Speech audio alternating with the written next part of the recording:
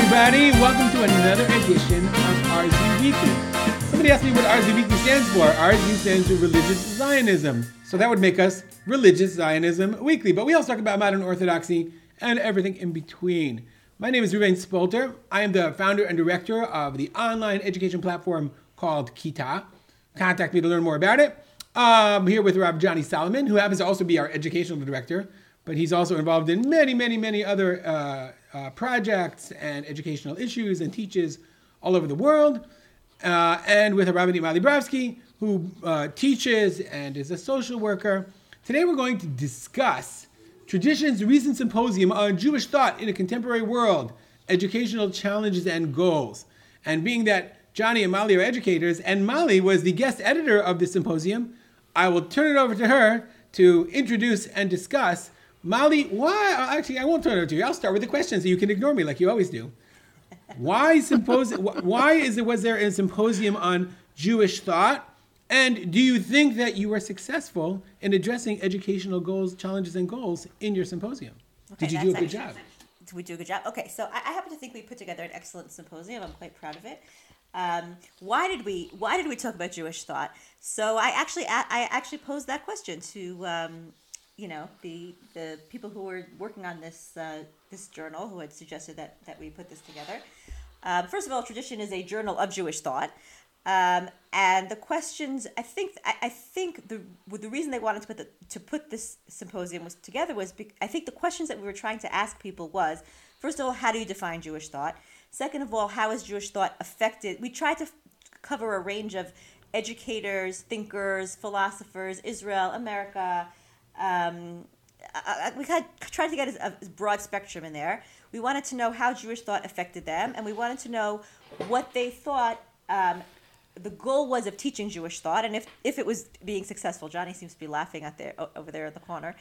No, I just saw something. Okay. Nothing. He's reading tweets. It's fine. It's okay. Were we successful? I think that we were successful in the sense that what ended up happening was that we got a whole bunch of really good pieces that I hope will spark thought and conversation, which is what I wanted to. I'm interested in asking you what you thought, right? So let me just quickly give a little bit of an overview of we gave people a pretty broad, we gave them, a series of questions that they could choose to answer all or none of, which are in my introduction if anybody wants to look at it. The way I frame the question, the reason I think Jewish thought is meaningful is because I think Jewish thought is a tool. Wait. What is Jewish thought?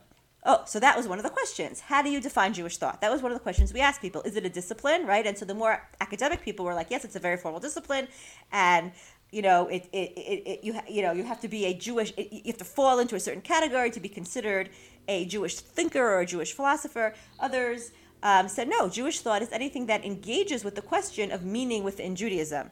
So that was actually one of the questions that we asked.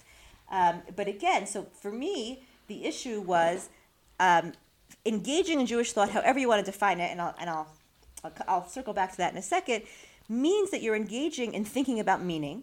Right? And for me, it's also important because it means that you're committed. If you're going to do it properly, you're committed to doing that with complexity and depth. And those are two values that I think are really, really important today. I think people are thirsty for meaning, and I think that there is a tremendous lack of ability to think deeply and to discuss things with depth and complexity. And so for me, it was quite refreshing to edit and to receive and to engage with the people who responded on these issues, because they were all responding in a way that showed that they too were committed to those values. So I don't know if I want to go through all the, maybe I don't want to take up so much time, but just quickly. So Dr. David Schatz, who's been teaching, who's my mentor and teacher in Jewish philosophy, gave an incredible overview of what he's been doing for the past 20 years and like just an academic skira of the world of Jewish thought. Yitzi Blau also, I think, gave a very, very good kind of philosophical argument for why Jewish thought is valuable. We had two autobiographical perspectives, which were Yosef Bronstein and Daniel Reinhold, who explained on a personal level why Jewish thought was meaningful for them in terms of their search for meaning in their life and for Jewish meaning in their life.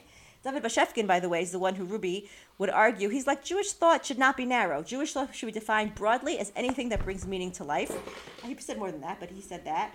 Rav Dov Zinger from Makor Chaim, his was the most interesting in terms of like, he didn't answer like anything about Jewish thought. He's like, you shouldn't teach Jewish thought, you should live Jewish thought, and therefore this is what I think you should be doing with your students, right? And then he basically like... He's one of the only ones that, well, Yetzi Blau also, but addressed it as an educational challenge, and that seemed to have been the topic right. Okay, was so to be educational fair, challenges and goals. 1 second. So to be fair, both Cheryl Berman and Julie Goldstein. And in your questions also, you were like, yeah, Cheryl Berman did also. You were like, how do you teach it? And so some people did address it. So Cheryl also said, like, this is a challenge for today's educators because the problems of the day can be addressed by Jewish thought and should be. And Julie Goldstein also gave her approach, right? She believes that academic Jewish thought is the answer.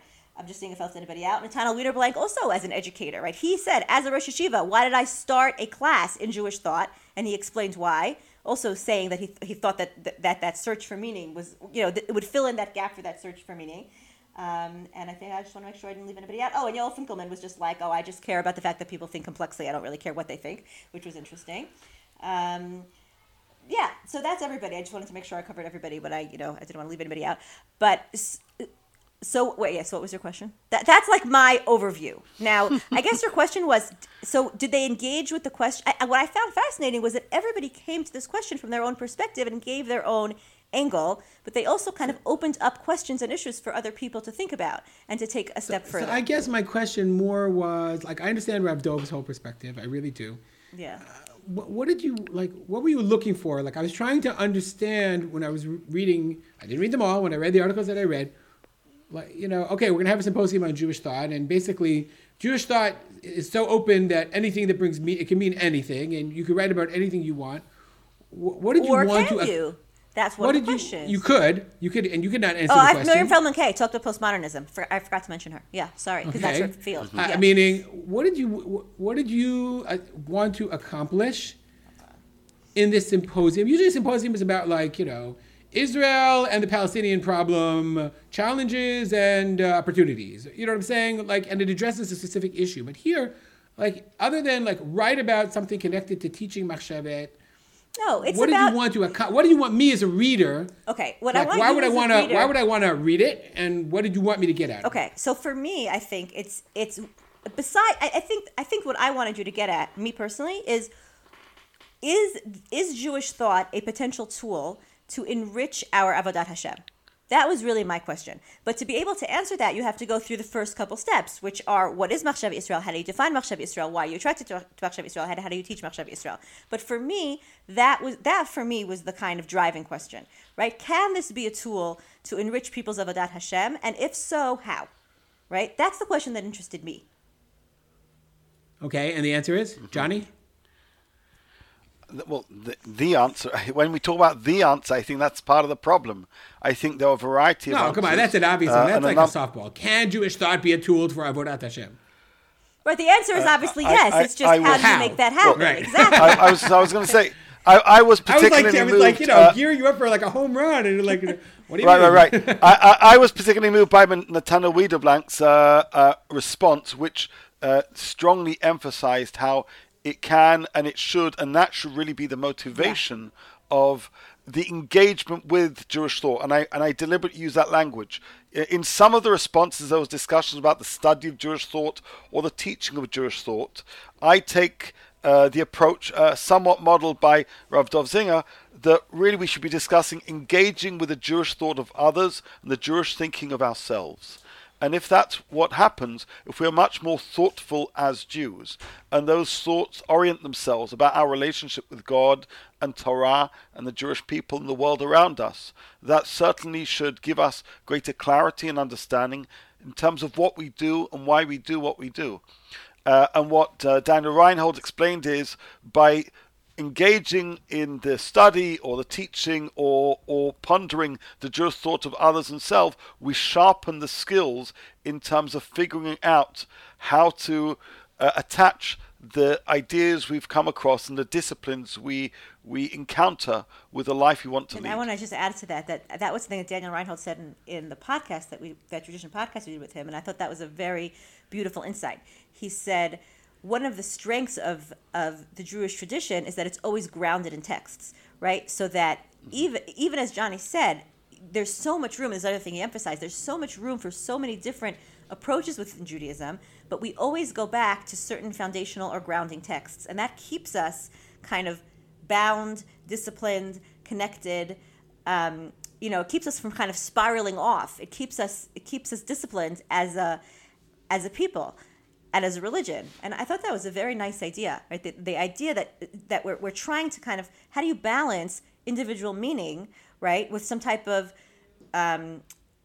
framework that's going to hold us, right? Essentially, as John is kind of pointing to, these are the questions that we're all struggling with today, right? It's like we all want meaning, we all want individuality, but we all are also aware that if we don't hold if there isn't a certain objective framework that holds us in, right, like boundaries that we're all part of, we're going to just fragment off.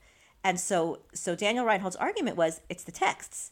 We're always coming back to those same texts. And I thought that was a very nice way of balancing those two ideas. Like there's so much freedom within Jewish thought, but because we're still such a textual people, we're still gonna remain very, very grounded, and I would add have common language and have ability to still communicate with each other because we're still using the same kind of source material. You don't think it's faith and values, not text per se? I mean, what faith text and values are embedded in the texts. Faith right? and values are in which text? Meaning, you know me, Johnny knows me. I'm not the naysayer in this, but I'm not a philosopher. I never enjoyed the study of philosophy per se. There are aspects of Jewish thought that I love very much. I love studying Agadah. I love studying, Ma'amarei Chazal. I think much of the study of Chumash and Nach is what you would consider Jewish thought. Correct. But studying a philosophical work or, reading a philosophical work and, the deeper thinking questions just never appealed to me. Okay, so that's David Bashevkin's point, right? David Bashevkin would say, don't therefore think that you're not engaged in Machshava Yisrael. When you're learning, Agadot Chazal. 100%. Right? So that being said, the question that I have is, and I think this is a fundamental question, is, like you said, we have a common text. I don't know if that's what binds us. When you think us, like I was thinking to myself, who's us? Who are we that has this common text? Are you talking about all Jews? Are you talking about all believing Jews? If you ask Chazal, you would say, who is Amcha? Be'oseh ma'aseh Amcha, the person who follows the same. They talk about it as practice, not even the same beliefs. Mm-hmm. Mm-hmm. So the thing that binds us is our common practice, and not even as much as our common values. And if you would ask me today what the problem plaguing the Jewish world, I mean, I think it's very important to be enriched, and I'm obviously in favor of studying Jewish thought and all that. But I don't think that children abandon religion because of philosophical problems. Okay, because of ideological problems. That's a different point. Wait, and that's not meaning like, Cheryl Berman wrote about kids have all these problems and all these issues. Yes, they do. But I've yet to meet a kid that had a problem, read an article by Rav Shagar, and is like, oh, okay, now my problem is solved. Because they're not engaging in their Judaism in a faith kind of way. I don't see that at all. Most of the kids, they're raised a certain way, they act a certain way.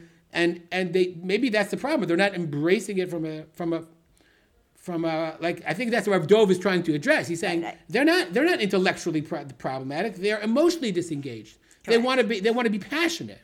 Yeah, so all of these discussions about, and that's where my disconnect is.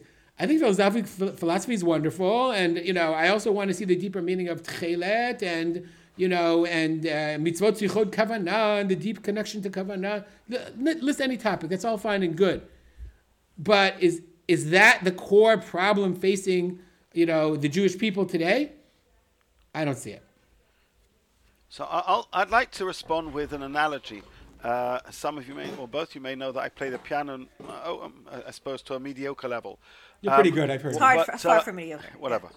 When I was young, my heart really wasn't so much into piano playing, but I had lessons because that's what, some parents do to kids. And I'd play the notes and I'd play them adequately and knock out the tune, but it wasn't with meaning and it wasn't with passion. I didn't really look forward to the lessons. And there was a kind of tipping point, maybe around about Bar Mitzvah, where I started to make sense of the melodies of the music, where there was meaning behind the music rather than the mere instruction of playing the music.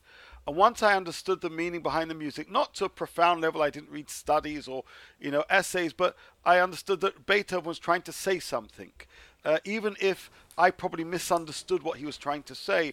And I gave myself permission to reflect on that. Then my whole engagement with the piano playing shifted dramatically.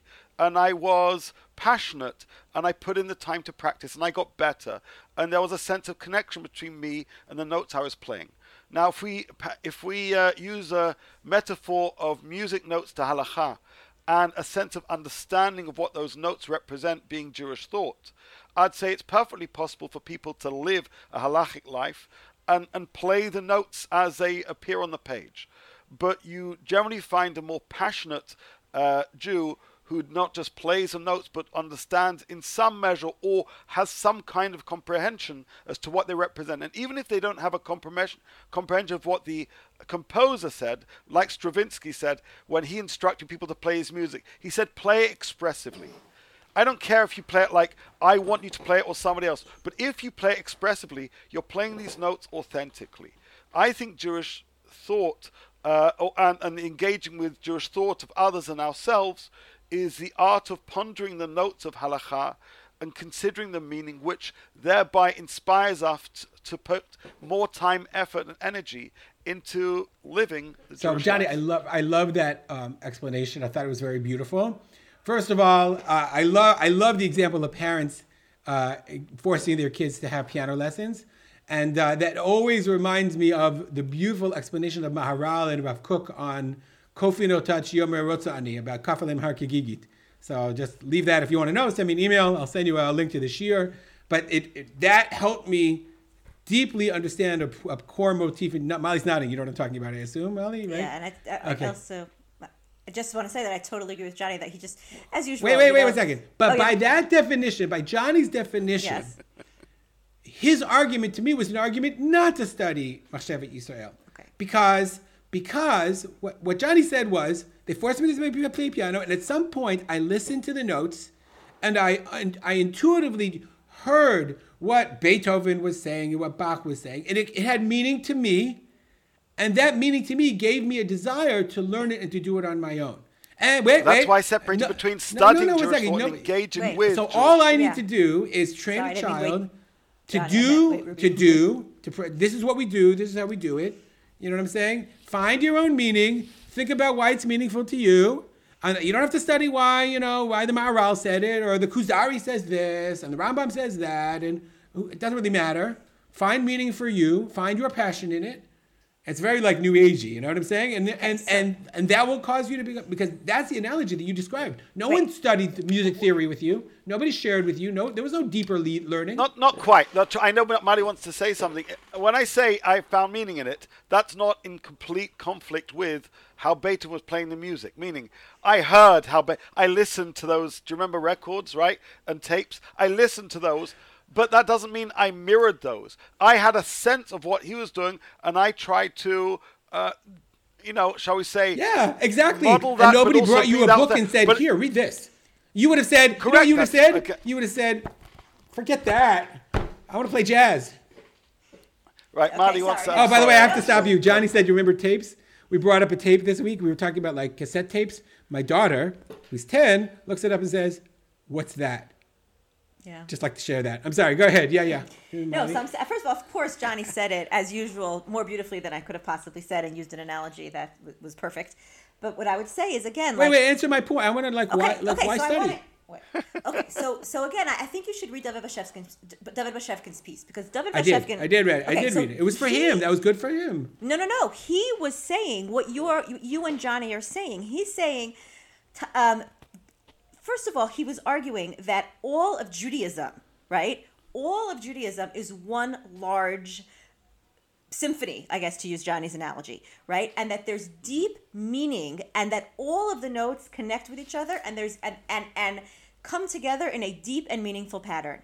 And then he was saying, therefore, though, you have to learn how not just to play the notes, as Johnny's saying, but to learn what the meaning is behind the notes. Now, he would argue, like you, that doesn't mean you have to read the Rambam or Rav Shagar. He argues passionately that you could learn it it could be in the Gemara, and it could be, in his example is, it could be in Yishai Ribo, right? So I don't want to get off, you could make it up. But the point is, his point is, Judaism is one large symphony with tremendous meaning. And so as a Jewish person, Jewish thought is about finding the meaning behind the notes.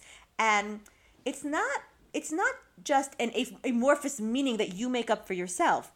There's an objective meaning out there, right? You're connecting to something real that's behind the notes, that's beyond the notes, that real. It might be, though, that Ruby will resonate with a certain note or a certain, what's it called, like a section of the music, and somebody else will resonate with a different piece, but they're all going to be plugging in to something that's real and meaningful beyond it. And hopefully, seeing the meaning in that individual piece will help them see meaning. And he argues for this. Try to live an integrated life, which I think is another beautiful point that he makes, right? The more pieces of meaning you can find in the behaviors that you do as a Jew, and not just as a Jew, as a human being, the more you can integrate that into a larger vision that makes sense to you, the more religiously integrated you'll be. So I just want to go back to great. So how do you like? Okay, so now I'm going to we're all in favor. All in favor. Right, we're all in favor. How do you do that? Okay, so yeah. Again, so I think how do you teach to that? Because people don't live their lives thinking, gee, we had chicken croquettes for dinner. What's the meaning of the chicken croquettes? Okay, so I'll tell you what. And I don't mean that facetiously. I mean, people live their lives. I'll tell you what the people in the symposium argued, and then maybe I'll try to say what I think, right? So Rav Dov argued what you said, which is like, just first teach people how to experience their religiosity and experience God, essentially, right? Don't teach them teach them to be. That's basically Rav Dov, right? Just be mindful, be present, be aware of yourself, be aware of God's presence, be aware of God's presence in the world. That's what he wants from people, right? Now Cheryl, right? Interestingly, I found this interesting because Cheryl, I think herself is an intellectual seeker, and she found in her life the people that gave her meaning actually were the Jewish thinkers, not the academics, right? Julie Goldstein says, you'll find it in the Rambam, and you'll go into and again, there may be many people for whom her approach works, and she actually has an entire seminary dedicated to this, right? Where it's like, if you can find passion in academia, you can find passion in academic Jewish studies, and if you can, you can like discover that fine. So that's not going to speak to Ruby, right? Cheryl's not actually. No, I know what real academic Jewish studies are, and if she's really teaching real academic Jewish studies, she's not. Whatever. It's dispassionate. Let's leave that aside. It's in a whole different conversation, right? But Cheryl. I don't want to attack her also without her being here. I don't want to. In reading the books, right? Not necessarily, or in searching for her own answer within the books. And I shouldn't speak for her because I don't know if she would say it that way. But whatever it is, she did find meaning in finding people who spoke to her needs. And I have to tell you, are there people for whom like they're struggling and you say, read Rav Lichtenstein, read Rav Shagar, and they're like, oh, Rav Shagar just answered my questions? I have had students like that, right? However, so I don't want to totally write that off, but I think that you're also right that how do you help people find meaning? I think at the end of the day, you just have to have ongoing discussions with them about meaning. You have to ask them it has to stem from them. What are their questions? What do they think their answers are? What rings true for them? And then when they, if they say to you, well, this is the approach that speaks to me, well, then you can pull a book off the shelf and say, you mean like this guy, right? And then that guy, whoever it is, right? Or, whatever text that is, can maybe speak to them and then take them deeper, right? So like you have to, it's not a one-time magical potion, and it's not one specific text, and it's not even one specific Jewish discipline. But I think you have to start with I agree with Rav Dov. First of all, Judaism has to be experienced and it has to be loved. And then when it comes to like how do people find meaning, you have to ask them, what does Shabbos mean to you? Why do you think Shabbos is important? right? And yes, they can learn if you want, you could give a course on Shabbat and give them 16 different approaches. Maybe one of them will speak to them, or not. You could just have a conversation, right? And see. So I'm not again. So we're back to the beginning. I don't understand. So I'm a teacher. First of all, I don't know if they have Machshava Israel in America. Some of them do, some don't. Most don't, from what I know. So I'm the 10th grade Gemara teacher in Yeshivat Framaz. You know what I'm saying? In Tenafly, New Jersey. Is there a curriculum? Am I supposed to teach Machshava Israel? Am I supposed to just bring up discussions with the kids? So that's a question for American what am I supposed to do? So that's a question for American educators. Again, that's why I think, I'm going to plug the next podcast, which is the conversation with Yehuda Channelist, which is they're trying. They're in conjunction with Rav Dov, with a few other programs. They're trying to actually do this with their students, and they actually No, that's not what I asked you. I didn't say how to teach Rav Dov's curriculum. I know what Rav Dov wants. No, that's not that. I'm not criticizing. That's where Rav Dov's shita is very important. I don't know if it'll work. But Rav Dov's shita is to also infuse meaning into the texts. Right? When you're learning... What text? Any texts. Any and all texts. Chumash. Gemara. Not Gemara, I can tell you that. They should be. They would argue that yes. Okay. They would argue. Of course there should be meaning in Gemara. Right? I'm not saying of course there should be meaning, but that doesn't mean that they do it or that his yeshiva does it. So hopefully they do. Do they have a class in Machshava Israel? I'm asking you, most schools. I don't know, but again, so... Or is the Chumash teacher or the Gemara teacher expected to teach it to them? Right. So again, that's what actually, I think Rabbi Wiederblank made that point. He said that's why I believe there should be a Machshava Israel curriculum, because his wife was an educator, it might be in a high school, right? The student said to her, we have all these questions. She said, we answered that when we learned Sefer Devarim. And the kid hadn't connected the dots. So Rabbi Rita Blank was like, right, we need to teach it as a sugya in Machshava Yisrael. So you're echoing his call. Okay, fair enough. I'm in favor. I agree with him. I'm glad I agree with him. Johnny. I'll just pause for a second, because when I read that, and I'm a big fan of Sefer Dvarim, I wrote a lengthy curriculum about Sefer Dvarim last year. Right? Sefer Dvarim is the most important book of the Torah if you want to understand what we need to believe and how we should relate to a whole variety of internal, external forces. And putting aside Rav Kook and the Rambam, of Soloveitchik, Rabbi Sachs, the very fact that we, and not forget kids, many Jewish adults are almost entirely unfamiliar with Sefer Dvarim, aside from studying it as discrete, portions of Machshavat Yisrael, is part and parcel of the issue. A lot of the authors here said Machshavat Yisrael can be encountered through traditional texts and can be encountered within specific tomes, shall we say, of Jewish thought and Jewish philosophy. But if we don't know Sefer Dvarim just as one of the Chamisha Chumshei Torah, I think it's almost impossible to fathom even the greatest of ideas in some of these greatest of books, because that's the foundation. And what we need to try and do is not just, I agree with Nathaniel Wiederbank, and say we need to give discrete, focused, and thoughtful courses about Machshavat Yisrael. But he would also agree, but we also need to know the psukim from the Torah from which they emerge, and know that these aren't just mere ideas of rabbis from yesteryear and today, but they emerge directly, not with a very, very circuitous route, but instead directly from the psukim of the Torah, which talk about understanding to God and having a sense of awe towards God, which talk about what it means to have identity in a country which you enter, where there are people serving different gods, which talks about how you relate to the world of the material when you're supposed to be pursuing the spiritual. All of that and so much more is in Sefer Dvarim, and we need to know that too. So, I'm an advocate for some of the ideas that were discussed in this symposium. I think some were beautifully and profoundly expressed. I think obviously there are conversations that still need to be had, and some may resonate with some authors and writers more than others.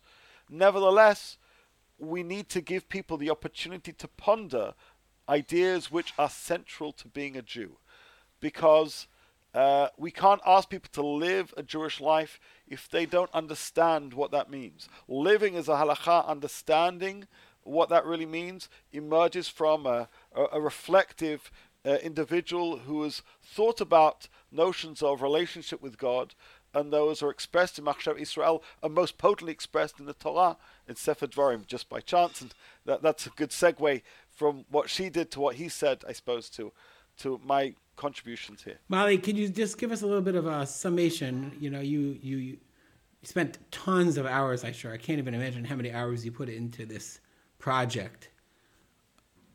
What do you want the reader to, again, like, we spent an hour discussing it, 45 minutes discussing it.